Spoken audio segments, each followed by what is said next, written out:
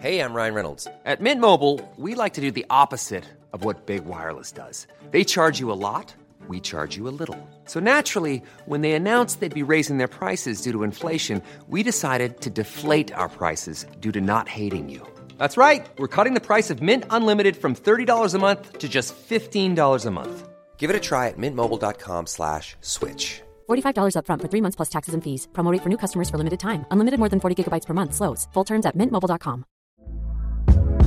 Hey there, it's Michelle Norris. I'm host of a podcast called Your Mama's Kitchen. When I travel, I'm usually looking for a way to find a taste of home when I'm not at home. And one of the things I love to do when I am at home is entertain. And Airbnb allows me to do that. When I was in California recently, I rented a house that had a great kitchen. And when we were sitting around the table, we're all thinking, we're in someone else's house. Someone could be in all of our homes as well. If you have a home, but you're not always at home, you have an Airbnb. Your home might be worth more than you think. Find out how much at airbnb.com/host. Hey, it's Paige DeSorbo from Giggly Squad. High quality fashion without the price tag. Say hello to Quince. I'm snagging high-end essentials like cozy cashmere sweaters, sleek leather jackets, fine jewelry, and so much more. With Quince being 50 to 80% less than similar brands. And they partner with factories that prioritize safe, ethical, and responsible manufacturing. I love that. Luxury quality within reach. Go to quince.com/style to get free shipping and 365-day returns on your next order. Quince.com/style.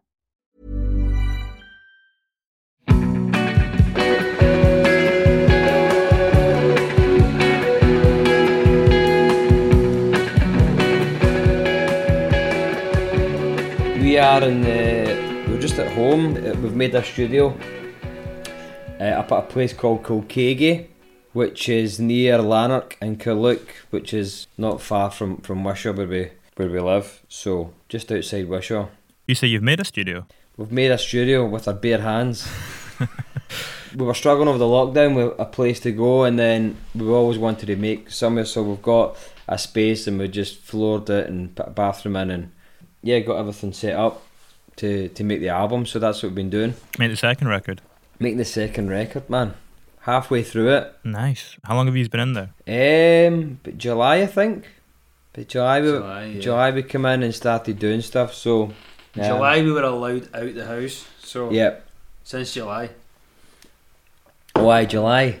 Since we're allowed, rules and lockdown, regulations and that, you know. Has it had an impact upon your songwriting then? Kind of being in that new space and hammering away at the album in there? It's good. We've always wanted to create a space of our own that we can do that kind of thing. So we've been up here every day just writing and recording and putting down ideas, and yeah, it's just good to have a space of your own because we've always used somebody else's studio before. So yeah, it's really cool. I was going to start off by asking, Al, do you remember the first time that Stevie wrote a lyric that really resonated with you and that you really related to? Of course he can. Stevie doesn't really write the lyrics, it's usually me, so I mean, he's hopeless. Listen, we just listened to Donald Trump there with all his fake news. That's that complete fake news and fabrication. That tell him a story about San Francisco. Come on. What? Tell him about we were in the room in San Francisco. I've not been to San Francisco. Tell him a story, go. No, basically Stevie wanted to give up music and I said, listen, didn't want to give up music. He wanted to give up, band wasn't working out, wanted to give up, and I said to him, listen, you cannot be singing One Day I'll Be King and give up. And what happened? Next month we got a record deal. It's crazy. Man, how long ago was this? A few years back? 2018. 2018, yeah. How come you were close to giving up music? I think we've been doing this for a long time. We're in a band for years, and then obviously we started St Phoenix, and we were in another band for a long time, and it was tough. And if we knew how hard it would have been again, you know, you probably wouldn't have bothered, because it's a lot of people obviously see the good stuff that happens, but you know, there's maybe 10 times as much bad things happening in that space than good things. But you know, obviously people just see the good things and it's dealing with all that, and it just messes with your head. I don't think we initially when we started out, we had a couple of songs and we got offered a lot of record. We got offered 3 or 4 record deals by major record deals, and it was like, right, okay, this is what we want to do. And then our management said, I think it's probably a good idea that we don't take a record deal. And we're like, all right, why? Because that's all. When you're in a band, that's all you want to do is to sign a record deal. And he said, well, you're just new. We're trying to figure out what the band actually is, and you know, there's a high percentage that you'll get dropped. So why don't we just do it? We just build it ourselves, and that's what we decided to do. Just build it ourselves, and which was the right idea. But when you're doing, it's very hard to fund things and do things on your own. And we got to a level where we went to LA for a week and then San Francisco. And the whole story about why I wanted to quit was we came so far. We'd been doing it for a couple of years. We'd did Ren and Leeds and supported Imagine Dragons, and everything was going amazing in that sense, but it wasn't really getting to where we wanted it to be. So we had a week out in LA and we played this big industry night called School Night. So like everybody plays that. Like Youngblood played that. He got signed. He couldn't get signed, and nobody wanted to take him in the UK, so he went to America and played School Night, and he gets signed by Interscope out of playing School Night. And a lot of pressure on you. It's packed. All these industry people were there, and we played, and it was absolutely, we were terrible. We went terrible. It just wasn't great. Just the whole setting of it, and we get really bummed out about it. And then we went to San Francisco, and we had no money. We were watching Coachella on YouTube and going, we want to be there, but we're thinking this isn't going to happen. This is, we don't know what's going to happen. We've no money to make new records. We didn't have a fan base or anything else. That's when I said, I don't know if this is working anymore. My head's fried with the whole thing. And then that's what he said, you can't write a song about one day you'll be king and then give up.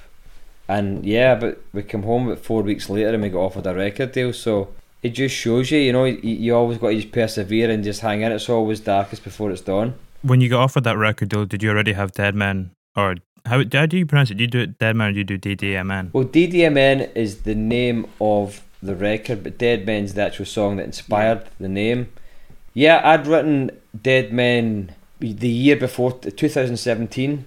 I'd signed a publishing deal, a writer's deal with an American publisher, and I went to LA. So our manager manages a guy called Sam Roman, who wrote Someone You Love with Lewis Capaldi. So it was the first time I'd ever been to America, been to LA and did writing, and it was amazing. And we were staying in this big house, and we were waiting on basically when you go, you just every day you just go on a session with someone and write a song, someone you've never met before. And Sam was going to a session with someone, I was going with someone else, and we're waiting on a taxi to take us there, and he says, listen, let's just write a song. And I started playing the chords and started singing a melody, and then he started putting some lyrics together, and then that just became a song in the space of like 15 minutes.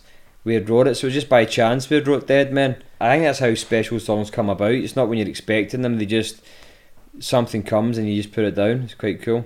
Did you then build out the rest of the record out from that? Was that what you kind of had as your centre, focusing thematically and linking everything up? I think we'd been writing the concept of this record ever since we started the band. We just didn't know it. Like songs like Mountains, and the narrative was there, and it didn't really hit us till halfway through writing or recording the songs that then we started to establish what the record would be built on. And we halved the record into having a light side and dark side, because all the songs we were writing, we just made us like there was a big difference between them. Some were really dark and the production was really dark, and then some was really light and the lyrics were really different. So that's when it came apparent. But yeah, Dead Men is sort of the song that started the whole thing off.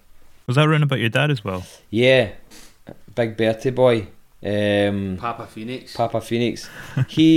A lot of songs are inspired by a dad, because he's been like the guy that tells you you can do anything, you can believe anything, you can work hard, and you can follow your dreams. Kind of, not be cheesy, but that's how he's done it. And we've watched him. The whole song's about him putting his life on the line, pretty much, in his health and everything he's got, to try and build something for his family. And it's basically the story of a working man, how they'll do that to provide for their family. That's what the song's based about. What's the best piece of advice your dad's ever given you? Shave that moustache off. Alan's got a moustache. He's not listening to my dad's. I don't know. My dad's given us a lot of advice. A lot of it we can't really repeat on camera. I think the whole thing is all about, we've always been immersed in positivity, always been immersed in believing in yourself, and certainly the big word for us is perseverance, and just keep going. Dad's always told us that if you can put up with the shit and the hard days, then the good days come eventually. You've just got to wait for that window of opportunity, and I think that's what he's going back to, that story. That's what it's all about. If you can deal with the lows, then the highs will come, and that's what basic life is, just managing the shit so that when the good comes, you enjoy it. When you're speaking about experiences like that one in San Francisco, when you have things like that happen to you in those moments of being, in that low place, does that make it easier to deal with the lows that come following that? Definitely. I think it shapes you as who you are. I think you get taught about how to deal with failure and learn from it, and the mistakes you make. As I said, we've been hit, even certainly this year, we spent 3 years building this band up to try and get it to a level, and then last year we had an amazing year. To build on that year, we had a headline tour sold out at the start of the year, and then coronavirus comes and just takes it all away from you. So we had like festivals and tour supports and tours all taken away, but the only thing you can do after that is regroup and go again. That's why we built the studio, and we're back in working. But I think it is important to getting hit and getting knocked off your feet is a part of learning and a part of growing, and it definitely helps you being stronger as it goes. With this new material that you've been working on in that studio, is that kind of incorporating some of that experience into it, or this kind of year and dealing with that hardship, and again having to try and get through this difficult period? Can't give away too many secrets, but this album's definitely different. The material's way different. We want to go back to writing sort of albums of with a meaning, and the new album is all about offering people escapism from what's going on in the world with coronavirus, or if it's Donald Trump in America and all that shit with it. We want to try and create a world for people just to get immersed in, and just use their imagination and just enjoy themselves rather than deal with other factors that's going on in real life. I mean, that's something you've kind of done before as well. Like if you look at the videos that you put out for that first record, and the kind of through-line narrative of that and that world building that you did there. For Dead Men? Yeah, for the first record with the 4 videos, I'm trying to think, is it Nunchuck? There's Dead Men, Death of Me, Nunchuck, and Sorry. Yeah. We're just laughing about the videos because it was an experience and a half making those videos. Yeah. It was a funny thing that happened, because everything that went wrong, and we still managed to pull it off. Yeah. But I guess that was the whole thing. It was, as you said, it was creating something different, a world. I think that's what we've learned, especially going into with Youngblood, is people attach themselves to that, and they want that. They want to know everything that's in your brain, and the more that you can create for them, the bigger it goes. So that's definitely something that we've learned for the positive moving into the second record, is to try and create something with as much substance and as much storytelling and detail as we can for people to get into. So how does that work? Do you have ideas and themes in your mind that you're thinking this is something we kind of want to interweave and explore throughout the songs, and then the songs kind of form as a result of that? Or do you have tracks that you kind of pick from and see parallels in and then kind of construct it from there? I don't know, it's kind of different because Alan will just come up with something crazy. What happens is I have an idea, I tell Alan about it, right? No, and then Alan this is what happens to Stevie. This is what I know what you're going to say. I come up with the idea, right, and I'll tell Stevie when he's looking at his phone, and then about 10 minutes later he'll say to me, "I've got this amazing idea," and I'll go, "I just said that to you 10 minutes ago, but you're looking at your phone, dumbass." You know what I mean? That's not what happened. If you want to know the real story, that's what happens. It's not that didn't happen at all. But see? Alan does come away with some good stuff sometimes. That I'll give him credit for that. But most of the time, it's the biggest load of nonsense you'll ever hear. So it's dealing with that is you have to filter out the nonsense to get the good bits well, and that's a task in itself. But it's a challenge that I'm relishing. But in terms of the album, it was like, yeah, the concept came first. We thought we should do this. Yeah. We should do this and make this huge. And then once you get that narrative and what it could be, you start putting visuals together, and you know, song titles and lyrics, and then sounds, and then it all just becomes this thing that snowballs, and that's what's kind of happened. How do you ensure it like stays cohesive throughout, and it does have that thing where it kind of all matches up and it all feels like a whole in a real world? What are you kind of holding on to, and how do you keep that perspective to know that it fits and it all works together? Like when you're sitting there about the visuals and the music and the kind of soundscape of it. Well, what we, you know, collectively and individually, you have to get an idea of what you want to do. So, for instance, we've, you know, created a theme, a name for the album, a world. Yeah. You know, the live aspect, we're thinking about that. We're thinking about, we've actually, you know, we've even made characters up for on stage. Then it all just transcends and just grows. I think your subconscious has got a lot to do with it, though. Sometimes you write lyrics or whatever, and you don't think it's going to match up or be part of the idea, and then you like 10 minutes later you go, I've thought about that like 2 weeks ago, and it's managed to creep into this song, and it just somehow manages to tie into the idea or the theme or even the song lyrics, whatever. It all ties in, and subconsciously we're thinking about that all the time. It's just a weird combo how it manages just to knit in together. Yeah, I think it was something like you said that's percolating through your mind all the time. It's kind of developing without you realising it. Yeah. Yep, definitely. What kind of themes are you thinking about exploring on this second record? Can't tell you, honestly. Definitely different. Nobody else is doing what we're thinking.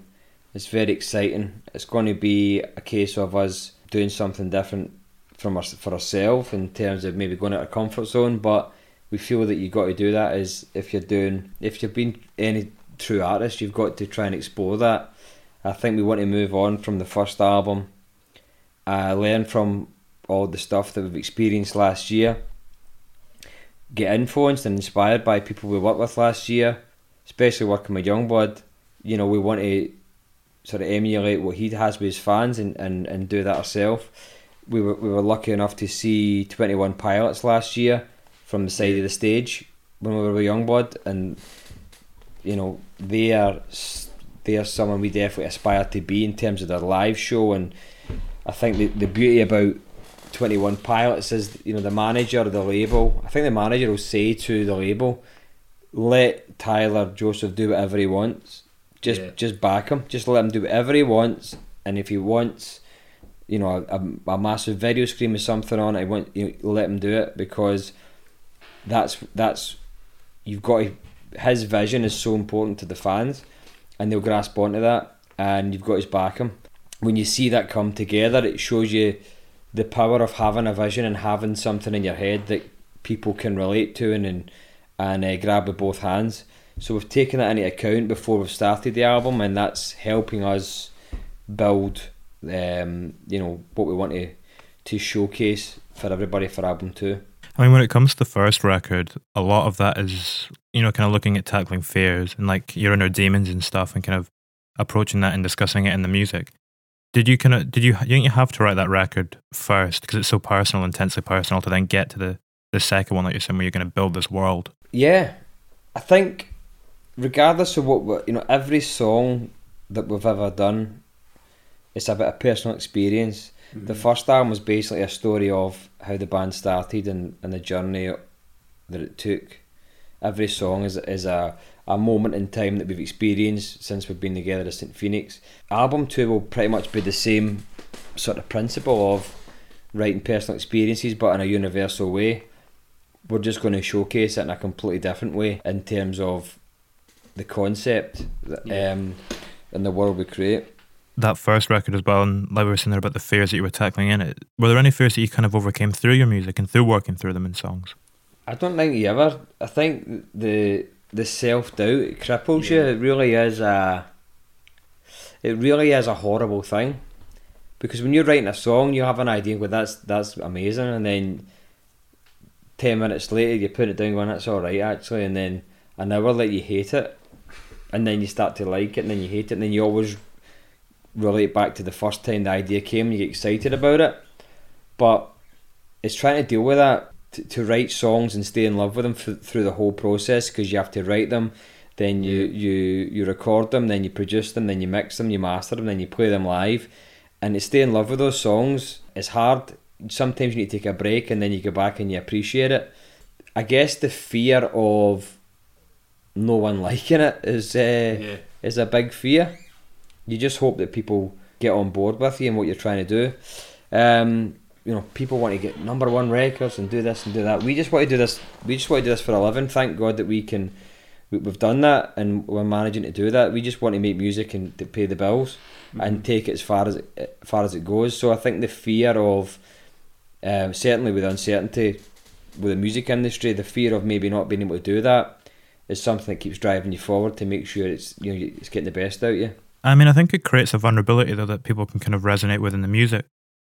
Like if you look at something like Death of Me, you've got all this kind of massive production and this kind of stadium ready soundscape, but at the heart of it is your vocal performance, which is kind of really impressive in its kind of range of it. And like I say, the vulnerability of it, you can really hear that shining through. And part of that could be because that fear kind of bleeds into it. No, that's a good point, and I appreciate the comments in that. And I think that anytime we sing something, it's done with, or I sing something, it's done with honesty, and it's a real experience. Death of Me was about that fear. It was about that. That was literally the full process there, because we hated it. Yeah, we loved it, then we hated it. Yeah, then we absolutely hated it, and then Stevie ended up in hospital. Yeah, recording it. I ended up making myself sick and ended up in hospital because, music is all about your mentality, because it messes with your brain, man. It pulls you up and down, squeezes you, and does a suplex through a table, and then all that kind of thing. The emotions are crazy. And it makes you not sleep at night, and it makes you paranoid and anxious. It makes you fall in love, and makes you uplifts you, it invigorates you and emotes you. That it gives this whole thing. That song was definitely a song that was everything you described there about the emotion of it was in the vocal, because it was a process making that song, put it that way. At what point was that vocal recorded then? Had you kind of gone through that process of making yourself sick from recording it? When was the vocal done after that? Or the vocal was done after, because we were doing guide vocals and doing other bits and bobs to try and make it happen. And we actually went to Chicago to do a TV stadium performance thing, and I remember on the trip I wasn't well. We were having a great time, but I wasn't well on the trip.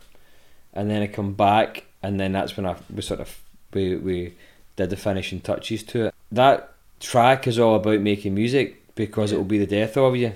You do it to That's what Bukowski says. Find something you love and make it kill you, and let it kill you, and that's what that is. It's funny you mention him. I just read one of his books, or finished one of his books last night. Yeah, that's what that song's based. It's on that quote. Are you into quite a lot of his stuff? Do you look at kind of literature and stuff? No. Not really. I just dabble in it, but that was something that I saw, and I read up on his life and what it was all about, and I think that it just resonated with me, and I was like, especially if you're an artist or a creative, you're basically you are letting people, you're dealing with emotion, and you're letting people buy into your emotion, and that's a really personal and hard thing to do. And I think that's the only reason how other human beings relate to that or resonate with that is because it's real, and it is because it's all that universal feeling that we've got.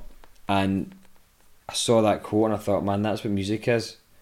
It literally erodes your soul. It provides so much, and it's an amazing thing. It's like we couldn't do anything else. I couldn't figure out anything else I'd want to do in life. But it's not good for you at the same time. It isn't good for you because I mean, obviously there's major pay-ups for it, but when you're certainly writing music and recording music, yeah, it can be a dark and lonely place. How does your mental state then compare, you know, at the start of working on that record to the end? Well, the good thing is, I think going back to what you were saying about my dad, about being positive and having that frame of mind, we've been dealt with a lot of ups and downs, and that helps you, you know, navigate the stormy seas that you go through. But being brothers, humour is a massive part of our background and our makeup, and that's how we deal with it, just humour. Brutal, honest humour. I feel like that's quite a Scottish trait as well. Scottish trait, as you can see. I mean, we're all about humour. That's why Alan's sporting this moustache. You know, it's all about the laughs. You know, we can talk about the deep lows of music, but then Alan can smell with that moustache, and we're right back to the start. We're all good. You know. How does that work then, kind of getting that humour and your personality across in the music when it comes to something like this music that you've been working on, where you're building a world and you're speaking about, you know, building these characters? Do you have to do it in a different way? I don't know. I mean, it's the same as, it's like when, like Lewis Capaldi, when you hear his voice, it's like so emotional, and his songs are so emotional, and then you talk to him, you're like, did that guy sing that song? That's not the same guy. Yeah. It's just, listen, that's the way it is.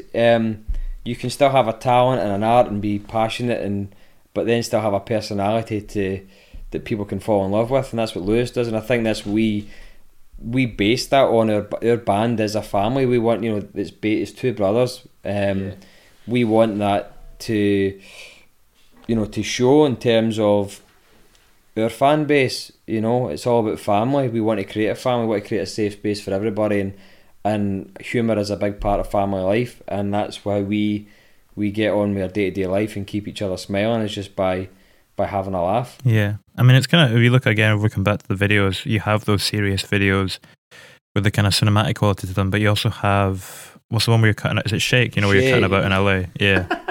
And it kind of it shows the two different sides to the band quite well. We just ran out of money. That was the reason. That was the reason.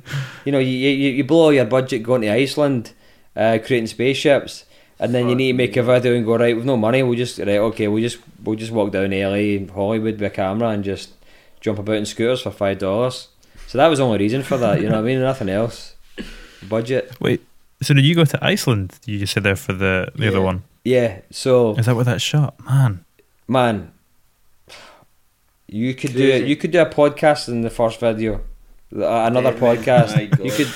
So basically what happened was, to cut a long story short, we had planned this, got to the airport, and the director said, I'm not going. I'm like, what do you mean you're not going? Now, I've got two actors there who I've never met. I've got an assistant director who I've never met. I've got a special effects guy I've never met. And I'm going, what do you mean you're not going? And he was ill. Yeah. And he'd been to the doctors. I can't go anywhere. I'm so sorry.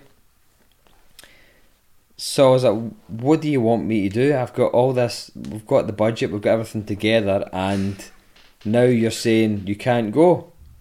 No, by the way, nobody knows this story, I'm just telling you, this is an exclusive. Yeah.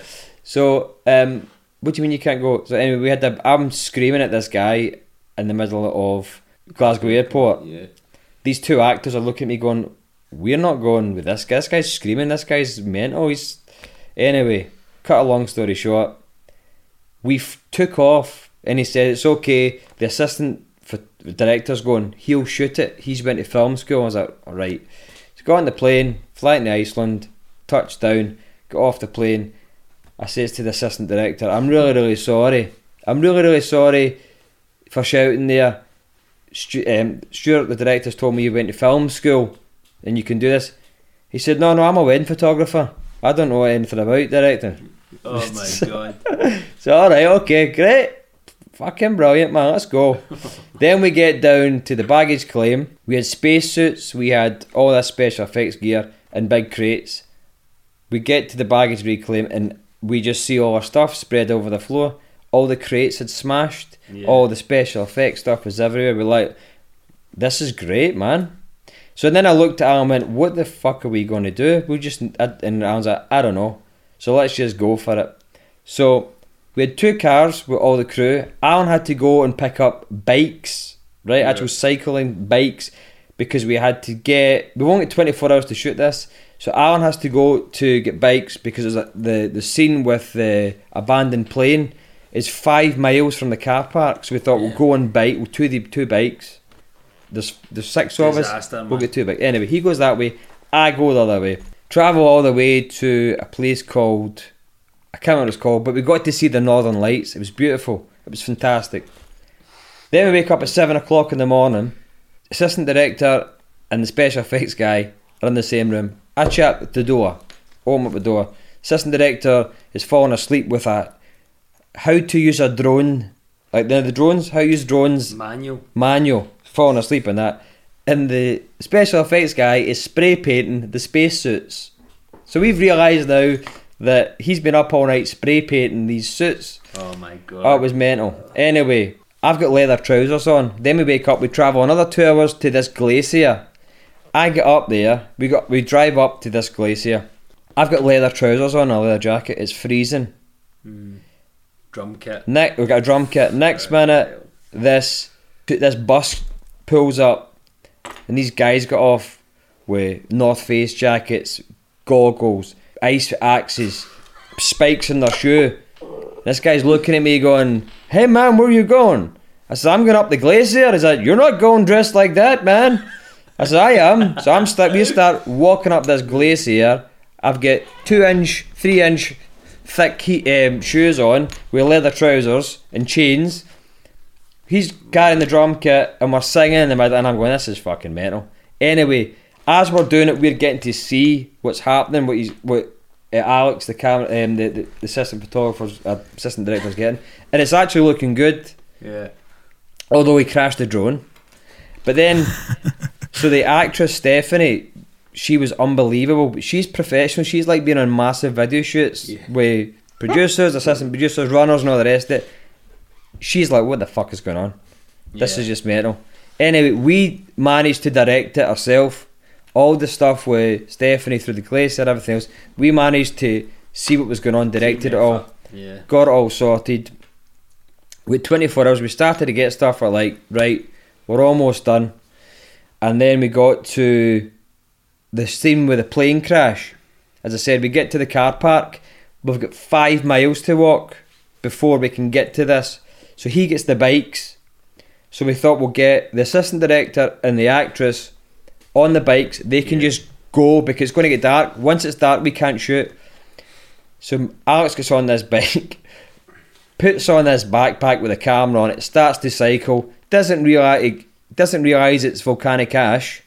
The bike, the front wheel sinks, and Alex goes over the handlebars, hits his head off a rock everywhere, and Alex is going, fucking hell, what's going on here? This is a disaster. I'm running after them. He gets back on the bike. He's running. I run 4 miles with a tripod, special effects stuff, water. I'm running fast as I can for 4 miles. We get there, and there's tourists everywhere. Yeah. There's tourists all over this plane wreck, right? Everywhere. And it's getting dark. So I just jump on and go, listen, guys, we're shooting a Maroon 5 video. Everybody off this, and everybody just gets off, just moves, and we just get the scenes that we need perfectly. And then we managed to get it. And then as soon as we put off the camera, we need to walk 5 miles back to the car. Just the rain, snow just starts to hit us. As if someone hit a light switch and all the lights went off, and there was just this kind of little star that was the car park light. That was it for 5 miles, man. So then we get back to the car. He has to take his bikes back. He shoots off. 3-hour drive. 3-hour drive. He shoots off. He's away. I'm getting all the actors. Right, guys, we all done. Driving back. Next minute, I'm driving. Half an hour down the road. I can see this police lights in this wee dark country. I was like, what's going on here? Driving up. As soon as I get up, who is it? He's pulled him over for speeding. Yeah. 600 quid fine. Right? I'm like, unbelievable. After that, we managed to get back, get everybody in, all sorted, back home. Luckily enough, we shot the live scene with me and Alan. We went to Glencoe to get the last couple of bits for that, and we got some added bits for the story. But that is an uncut, live, truthful story of we never told them to that, because Stuart, the director, who to be fair, he edited it and did a lot of filming. He did all the Death of Me stuff and all the other stuff. He was amazing. We kept that quiet, but you know, time's passed and it's too funny not to tell. And I think, but going back, it made us proud that, you know, we can do that. We can, you know, what we can accomplish. It was pretty amazing how it turned out, and that's another reason to think that after a video, we thought we can do anything. You know, you bring it on. If something goes wrong, we can do it. It gives you confidence, you know, moving on. Anyway, that was a big story. That's that. Does that encourage you to take more risks as well then? Like, if you've kind of got that confidence, then you know that you can kind of get through anything. Definitely, yeah. Well, that's 100%, because in the next video, Alan wore a thong. So he decided to go crazy and take the risk. It makes this. Some people's like big, like, oh, this is a big thing, shit things happen. It makes those kind of big things to other people. It's a big thing that's a shit thing that happens to them. It makes it seem very, very small to us. It's minuscule. So it's like, it's fine, man, just go on it, it'll all work out, it's fine. We don't get phased about anything really, or hung up about anything. It's just like, you know, just get it done. Do you get used to that as well with having been in a band before? Like when you've kind of gone through a lot of that. I mean, the music industry and going to gigs and stuff, it's always just a bit of a all over the place, isn't it? There's always something goes wrong. Oh, well, we were on tour with Youngblood. He was playing a festival in Kentucky, Louisville, Kentucky, and we were driving a tour bus, and then at 7 in the morning, the tour bus just blew up. The transmission just blew up, and it was like he wasn't going to get there. They were all scrambling, and they couldn't get there, and they didn't have any drivers. And me and I were like, we'll drive. It was fine. And the two of us, you guys can't drive. It's like, well, we'll do it. It's no bother. It doesn't bother. I mean, we're not doing anything. We're happy to help. You guys need to be there, and it's just driving. And I think that's the whole thing. It's like, whatever happens, man, just try and make it work. Just try and, you know, help and be positive and try and get, you know, it's not over till it's over kind of thing. That's the kind of mentality we try to keep. What was the biggest challenge you came up against when it came to like the songwriting and the production of the record? Like when you were in the studio kind of working on it? I don't know, it's kind of hard. I think dealing with other opinions is probably the toughest thing, because you've got a vision in your head. I might think something different from Alan, I might think something different from the producer, he might think something different from us. So, and then obviously you show to management and you're showing to other people and you get their critique. So that's challenging in itself. Also trying to satisfy yourself and trying to get a buzz out of what you're creating at the end goal. Yeah. That's the most important thing. That's the hardest thing, and it is the goal. Is like, you want people to like it. You want, you know, potential labels or managing. You want all those people to like it. But at the end of the day, you've got to love it. And if you don't love it, there's no point in doing it. Yeah, for sure. I wanted to just come back to the video once more. I know that one is. When was that one shot out of the 4? The first one was shot in November 2018. October 2018. And Dead Men was the first one that was shot in Iceland. Yeah. So Dead Men was shot in Iceland, and then we come back and did we did Death of Me the next day in Scotland. But so Dead Men's like the second one, like in the story of it, is it? No, Death of Me's first, and then Dead Men's the first, and then Death. Well, they kind of sort of the two of them go hand in hand. Yeah. But Dead Men was first, and then Death of Me, and then Nunchuck, and then Sorry. Yeah. There's obviously kind of a lot riding on that, with the way that the whole thing kind of interweaves with each other, the way that all the videos kind of take it, and they're telling the same story. Yeah. So had you developed the whole story before you were going to shoot this in Iceland? Did you have all that laid down? Yeah, we had storyboards. A producer, Ross, has a friend called George who does.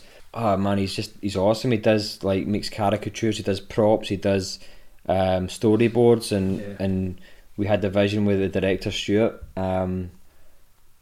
Stuart sort of came up with the concept of it, because we obviously said what the album's going to be with the astronauts and the skulls, and he came up with the story, and we wanted to do that's why we went to Iceland, to have the opposites with the dark sand and then the white snow, and just building things like that. And when we spoke to George about the idea, he put together storyboards, which was really helpful.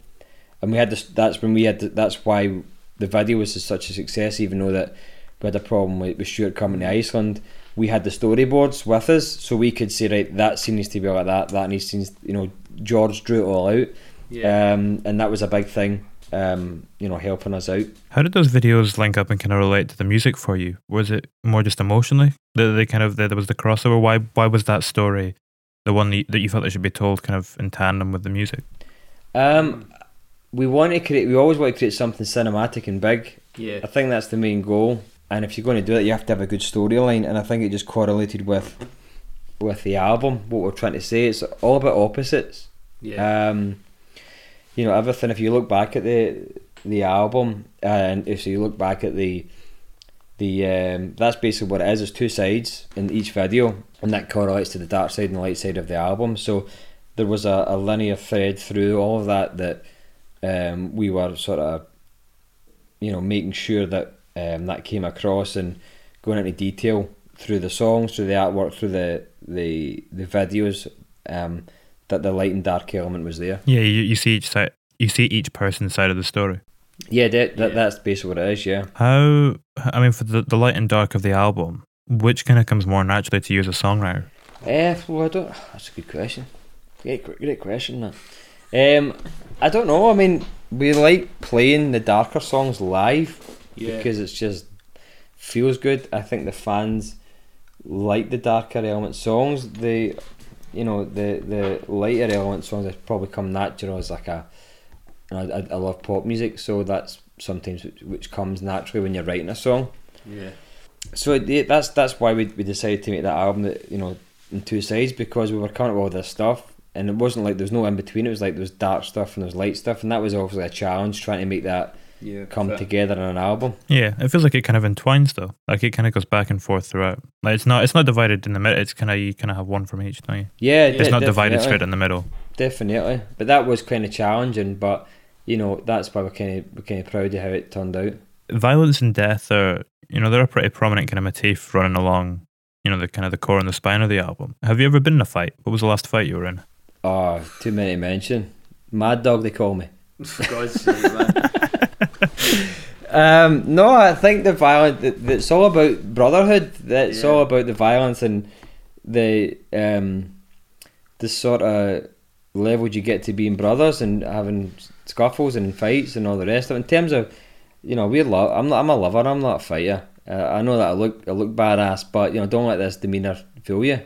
But I think it's all about what I guess life's all about. There's the unpleasantness of it. That's where the dark side was. It was with the violence and the death. I think that's the kind of stuff. The darker side is the stuff that goes on in our heads, like narcissistic, focused on doing the band, and then the light side is all about personal relationships, family.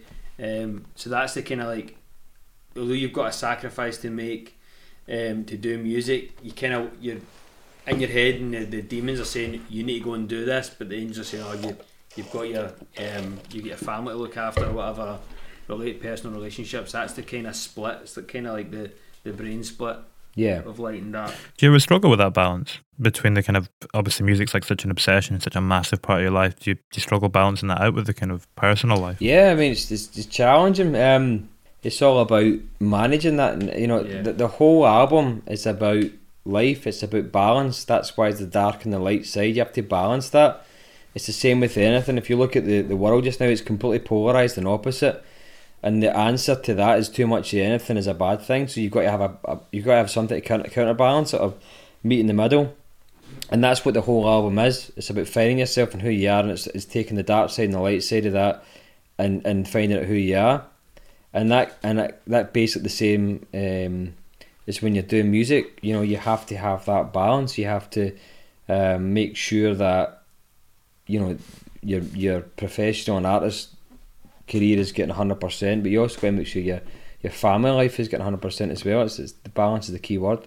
It's interesting what you're saying there as well about it kind of being part of finding out who you are. How important is your understanding of yourself to the music you make? Like, if you have a better understanding of yourself, which maybe you've come to with time, how has that impacted your songwriting and what you've been creating? Well, again, that's one of the key elements of the album and the song called Mountains, and that's why Mountains features prominently on the album cover, and it's the song that's stripped back when we play live because we just want to hear people with guitar and vocal. The lyrics are, I go to the mountains in my soul looking for an angel, but these demons take control. The whole album is a journey of your life, and you search for yourself through highs and lows, and that's one thing that our dad's always said to find out who you are and own it, and just be that person. And I think that's what we try to tell our fans and try to for ourselves, is find out who you are and be comfortable with that, and get on with it, and be positive, and hopefully let other people find out who their self is as well. That's the whole message. When did that happen for you? When did you kind of get a hold of who you were? I don't know. I guess this making the album was definitely a process that helped us. I think initially with the band, we didn't really know who we were as visually, and what we looked like and what we wanted to be. We didn't have a real concept with that. One of the first parts was the producer Ross saying, "Guys, you have to have a linear thread, and it's in there somewhere. You have to find out what that is." And then to come back the next day, and we had the dark and light side. We had the skulls, the astral. We had everything, and it just came to us like that. And it was him that said, "You have to have that as your foundation." Mm-hmm. And then I think playing live, the first show we played with Youngblood, we thought we did well, and then he played after us. Oh fuck, man, we got miles to go. He's just awesome. So we need to get our finger at our ass. And through that, we started to build, getting the kit wrapped, getting the guitars black and white, getting the jackets with the writing on them, getting and then it created something. And then we thought, okay, this is what St. Phoenix is.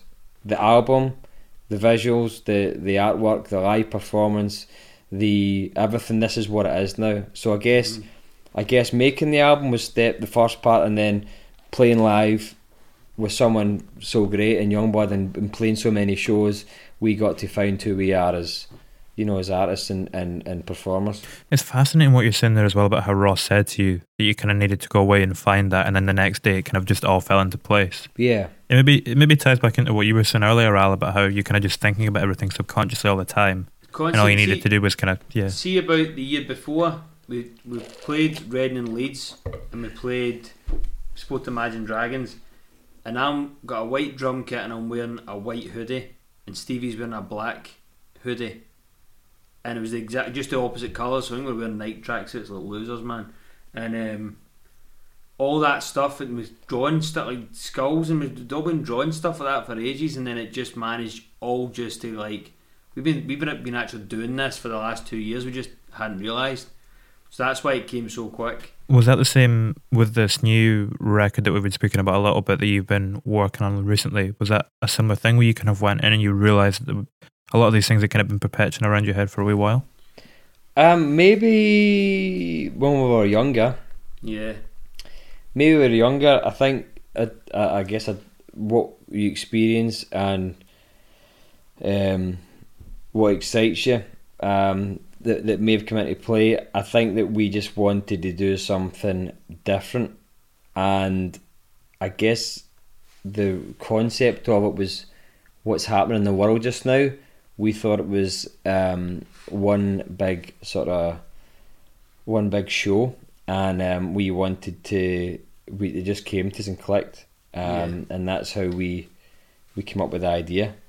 Where do DDMN 1.2 and 1.1 fit into this? Are they kind of bridging the gap, or were they just singles that didn't quite make it onto the first record? They were just singles that didn't make it quite onto the record. One thing we don't like is having music going to waste and having songs that we like just sitting there. So that was the whole purpose of that. I think that they were all created and recorded in the same period we did DDMN, but they didn't belong on the final album, because we wanted to tell a story in a certain way and have a certain amount of songs on it, and it just made it perfect the way that it laid out. And then again, once we released that, we thought, right, okay, we want to give the fans something more that we'd built on some other stories that we maybe told that aren't on the album, and release them. So that was the whole purpose of that. So they didn't fit into the album in terms of like thematically? You thought they were maybe just going a wee bit off to the side of what the main themes were? I guess so. I think there's every song tells a story, every song leads on to the next song, and that does it in a perfect way, the way we've picked them. And I think that adding any other songs onto them may have taken that off course. Yeah. So that was the whole idea. How many songs did you initially write for the record? Was it kind of a broader narrative, and then you managed to kind of piece it together, like you say, and have each song lead on to the next one? Or at what point did that kind of through line emerge for you during the process?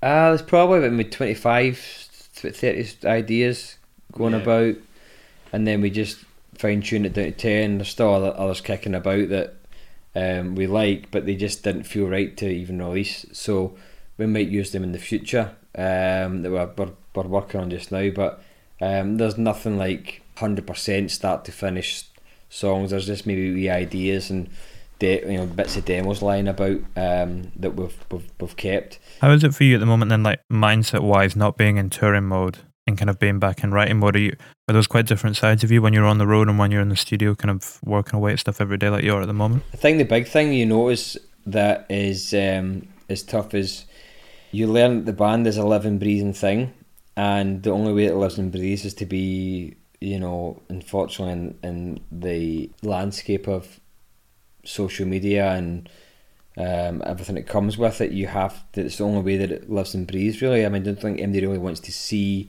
us post in the studio every day of just us recording or eating chocolate. Yeah, so I think that the big thing is when you're on tour, it's amazing for social media because you're posting what you're doing, you're live, you're in different cities, you're also performing in front of all these new people, and you're building fan base, and you're speaking to people face to face, and you're getting to hear feedback from what people think about the album and how much they love it. And as I said, you're visiting new places and new people.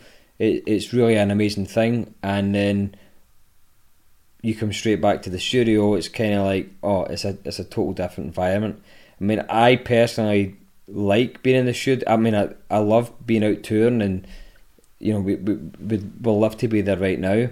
I think that the things you definitely miss from that, the things I don't miss from being in the studio is the social media side of it. I really don't like it. I don't like all the posting here, there and everywhere. I understand it's part of the job, but I just think it's not what it's all about. I think I read or heard an interview with Jon Bellion, and he said there's artists and there's entertainers, and I think you need to realise what you are.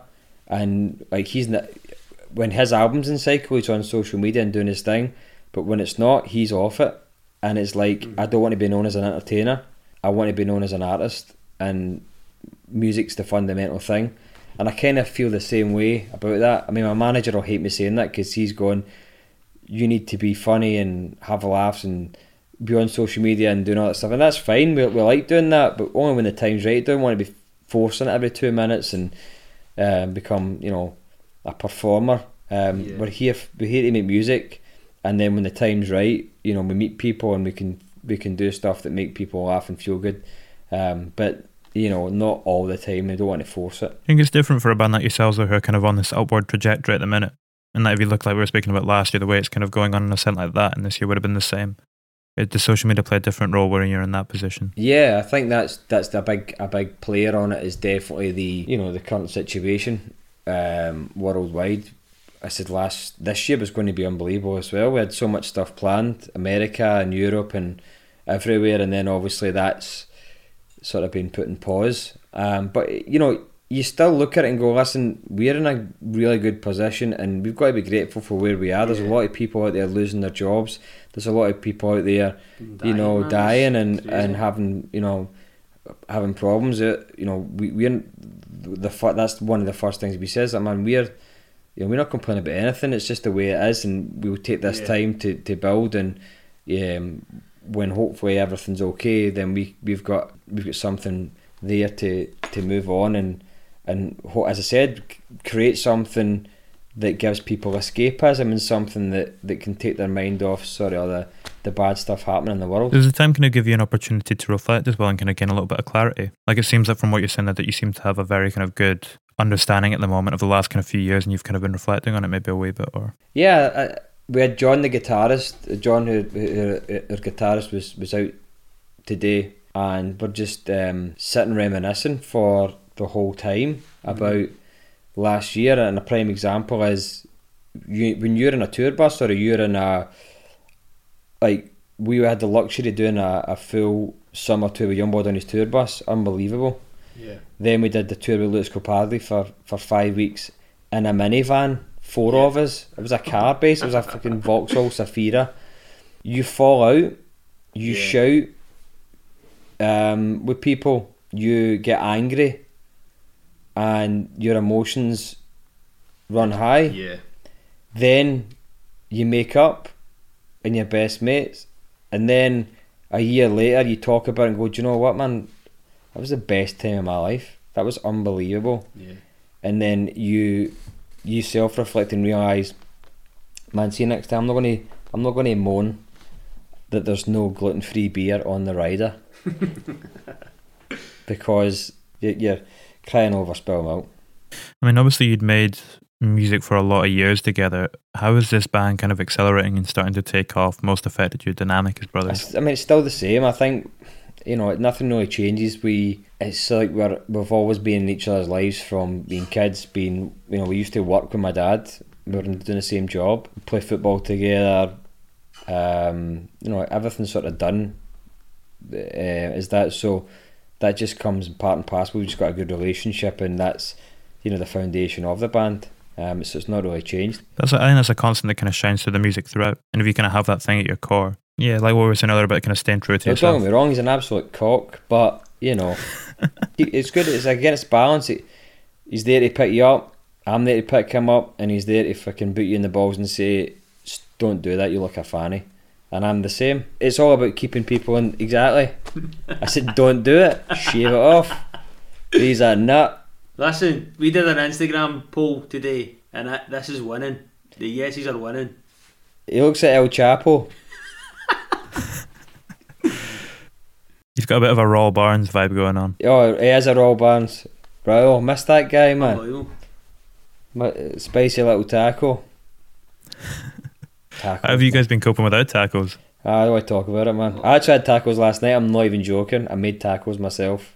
That's probably one of the big. That's all we do. When I said that Jordan was out today, I phoned Rory maybe 2 weeks ago, and that was all we talked about. Food, the amazing food that we've managed to eat in Europe, and America was just unbelievable. The places we went, we could take. As for instance, if you ever go to Kansas City, Missouri, there's a place called Joe's Barbecue. It's actually in a petrol station, right? It is the best food you'll ever taste in your life. I'm not joking. It's the best thing best thing you ever taste. It's unbelievable. Is that just like street food? No, it's barbecue. It is barbecue. It's barbecue. So you get ribs, burgers, hot dogs, chicken, macaroni cheese, potato salad. Oh. Next level. Beautiful. Unbelievable. What's your final meal? What do you go for if you're getting sent to the chair? What's your final three? Well, if I'm going to the chair, I've got celiac disease, so I need to be gluten free. So if I'm going to the chair, you can fuck off with your gluten free stuff, man. I'm going all in. You can get anything. You can get as much as you want. Is that right? Yeah, I think so. Right, here's what I would get: 2 rolling sausage with black pudding, brown sauce. I'd also have a doner kebab. I would have a paisano pizza. I would have. You need all that. I'd have a bit of everything. No, we can get one bite each. I'd have a paisano pizza. Choice. I would have surf and turf, lobster and steak, a filet mignon with Terrible lobster choice. and nice chips. I would have Fuzzy's tacos. I would have a Shake Shack. Terrible. And then I would have. Terrible choice. All them are all terrible choices. No, they're not. That's the things I can't. That's the things you can have, and I can't have it. So I don't care about. When you're on the chair, you're getting electrocuted. You want to make sure your body's in a What are you going to have? ham sandwich. Do you know what I mean? That's what you're dealing with. Well, we used to say a sausage roll, chips and beans. We actually the old band we were in. Barry the guitarist, one of my best friends, we used to talk about what would you like to eat, man? Anything in the world. Sausage, chips and beans, man. Sausage roll, chips All right. and beans. No bother, man. Whatever floats your boat. Nah. Do you know? Don't tell Gordon Ramsay that. Anyway, That's what I would have. Alan would have a ham sandwich. So Yeah, that's fine. there you go. I'm going to die anyway. Doesn't matter if it's your Yeah. last meal. I'm going to taste it Good properly. question though. Shitting myself.